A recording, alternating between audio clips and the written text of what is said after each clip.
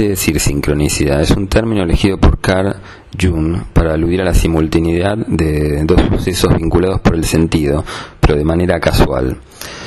Así pues, emplearé el concepto general de sincronicidad en el sentido especial de una coincidencia temporal de dos o más sucesos relacionados entre sí de una manera no casual, cuyo contenido significativo sea igual o similar y de profundo significado simbólico. Eso quiere decir que cuando nos suceden hechos sincrónicos, evidentemente hay un símbolo detrás, hay una sintonía con lo universal. Es como que de alguna forma el universo quisiera decirnos algo, o como que en determinado momento estamos con mayor sintonía con nosotros mismos, con nuestra propia alma, y expresamos mayor esa sintonía, o nos conectamos de una manera más fuerte con lo universal.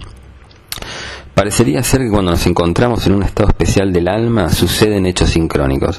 La sincronicidad parecería ser un símbolo de que todo está relacionado, de que todo sucede en el eterno ahora, porque en realidad hay un solo tiempo universal, hay un solo momento en la creación, que es aquí y ahora, y en este aquí y ahora suceden todas las realidades, todas las manifestaciones universales, todas las realidades alternativas suceden en el aquí y ahora.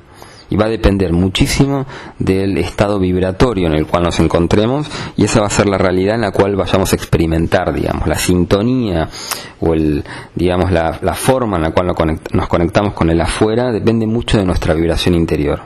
Si nuestra vibración interior es positiva, lo que vamos a ir dentro del eterno ahora, desplazándonos hacia modelos de mayor positividad. Por eso es muy importante el pensamiento positivo.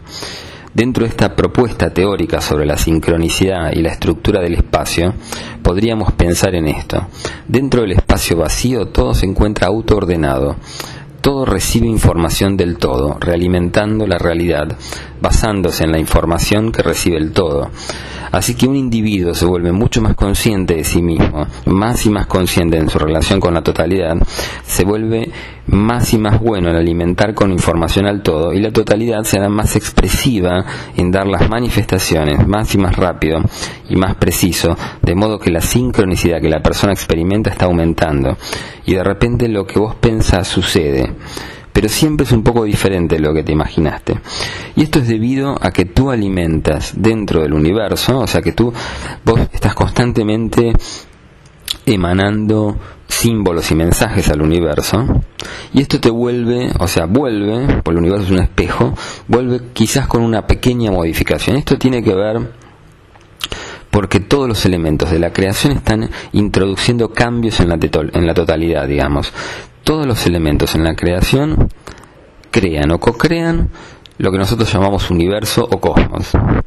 El ser humano es de alguna forma consciente en esta creación cuando despierta, cuando empieza a involucrarse en lo espiritual, empieza a crear de forma consciente. Los átomos, o por ahí, la materia universal, no es del todo consciente la forma en la cual crea o co-crea la realidad. El ser humano puede llegar a ser consciente de ese vínculo sincrónico con el universo. Los seres que son conscientes en cuanto a cómo crean o cómo pueden manifestar la realidad son los seres humanos, los soles y los centros galácticos. Una reflexión más con respecto a la sincronicidad. O sea, todos los elementos introducen cambios en la totalidad, de manera que es realmente importante saber que tú estás creando tu propia realidad. O sea, vos sos como el centro emisor de la realidad. Pero asimismo la realidad te estás creando a ti.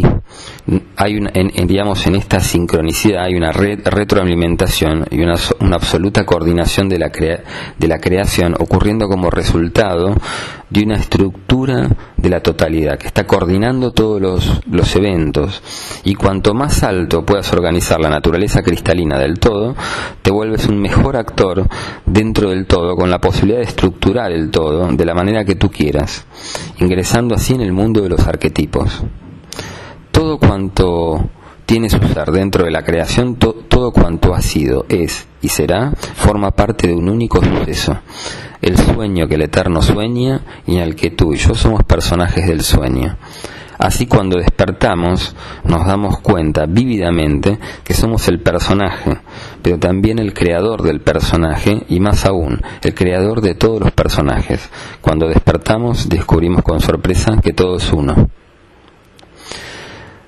Y Lao Tse, en uno de los capítulos del Tao Te Ching, nos dice: hay una cosa confusamente formada, anterior al cielo y a la tierra, silenciosa, ilimitada, de nada depende y no sufre mudanza, gira y retorna sin descanso, puede ser tenida por madre del mundo.